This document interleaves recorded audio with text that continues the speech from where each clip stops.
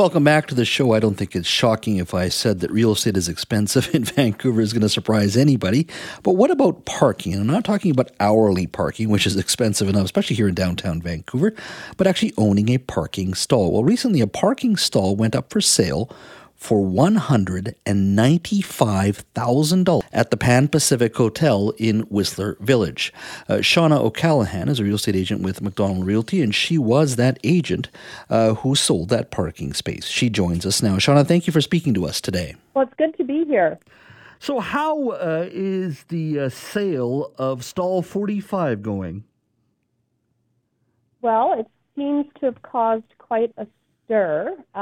Received a lot of phone calls about listing a parking spot for $195,000, but we did end up selling it within a week.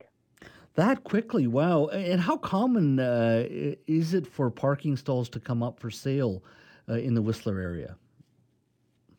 Not very common at all. It's pretty unique where you can own a parking spot. The last time one was listed for sale was 2017. Oh, wow. And the buyer themselves, would they be people who are in the building, or do you think it's people who actually need a spot where this particular location is at? Yeah, it's definitely not people in the building because the building is a hotel investment ownership building. Mm-hmm. So this specific level of parking is just for people seeking the ski in and ski out access, the heart of the village, the base of the mountain. Mm-hmm. So it's at the Pan Pacific Hotel in Whistler Village, and as we were saying, it's 110 square feet. Can you divulge anything in regards to the buyer? Well, I don't know about 110 square feet. We didn't have the square footage. It's really just the height of the building, the roof, the ceiling height that you can get a truck into. It's quite wide, so you could park an SUV. Okay. All of that are nice features. Can you divulge anything in regards to who purchased it, if it was a local resident or somebody from outside? Sure. Most of our luxury homeowners in Whistler are actually coming from the Lower Mainland. So I know a lot of people think Whistler is filled with foreign owners and Americans, but it's actually not true. Our luxury home base is definitely from the Lower Mainland, Vancouver area. Okay. And how is the market itself in Whistler? I'm curious because with interest rate hikes, we spent a lot of time talking about Metro Vancouver real estate and the challenges there. You're in a unique situation that you are a place that has longer term rentals, but also vacation. It's very popular for people who are vacationing. What does the real estate market look like in Whistler? It's still strong because we're just short supply. Whistler hasn't been building anything or adding new inventory. That's been decided for well over 25 years now.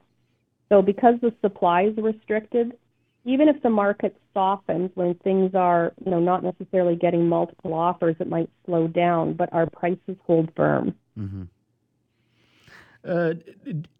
In regards to the parking spot itself, or is the city building more parking just on its own beyond just the housing? Because you're still a very popular destination and you're going to continue to grow with more population in Vancouver growing. Is there any desire to build more or making more parking available? Well, that's a good question. Not anything that I've heard of. There is a development site that the Beatty Group owns, located where the tennis facility is. So I'm not sure. That's currently before council and looking at plans for development, so it could change at any point. But other than that, there's no other development slated in the village. So there'd be nothing else coming on that would have parking. Wow. Is this the most expensive parking spot ever sold in Whistler? For sure. So this owner purchased it for $95,000 in 2017. The last time there was a sale I sold in 2015. So they just rarely come available, and I understand it's newsworthy because it's $195,000 for parking.